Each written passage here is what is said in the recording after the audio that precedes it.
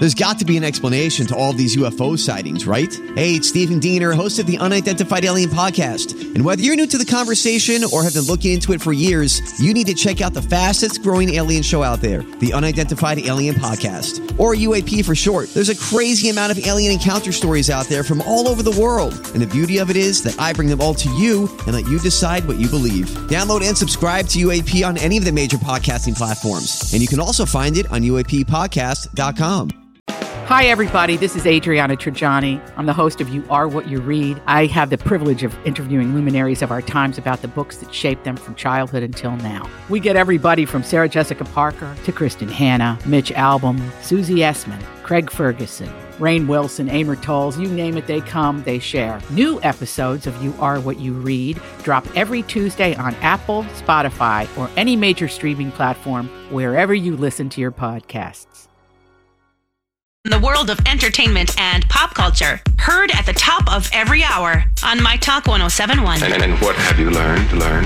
Brad Pitt's talking about what he was doing in the decade that was the 1990s. In a new New York Times interview, he says, I spent most of the 90s hiding out and smoking pot.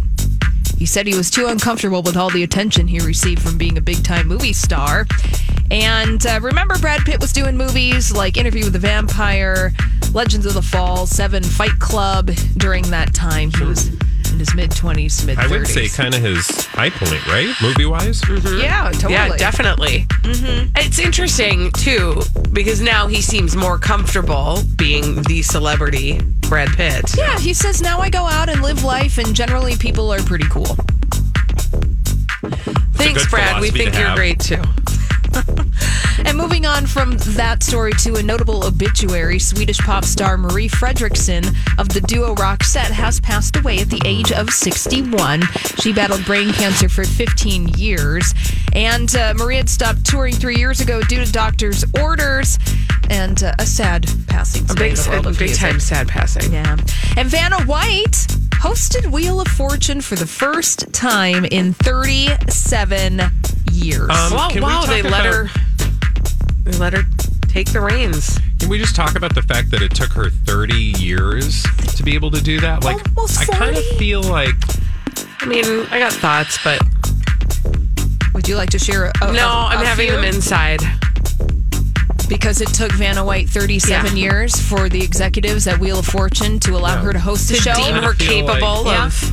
The man probably wouldn't have to do it. No. Yeah. Thank you. Exactly. Thank you very much. Now, Vanna White took over for host Pat Sajak when he fell ill with intestinal blockage. Ugh. And Disney characters turned the letters on the puzzle board in Vanna's place. So Vanna White replaced by cartoons. Okay, there's so much sad about that, honestly. There's a lot there that I would like to write an academic paper on. But I don't have time. Look forward to reading your thesis in the near future. Probably 100 years. I'll be dead. Don't worry about it. All right. That's all the dirt this hour. For more, check out MyTalk1071.com or download the MyTalk app.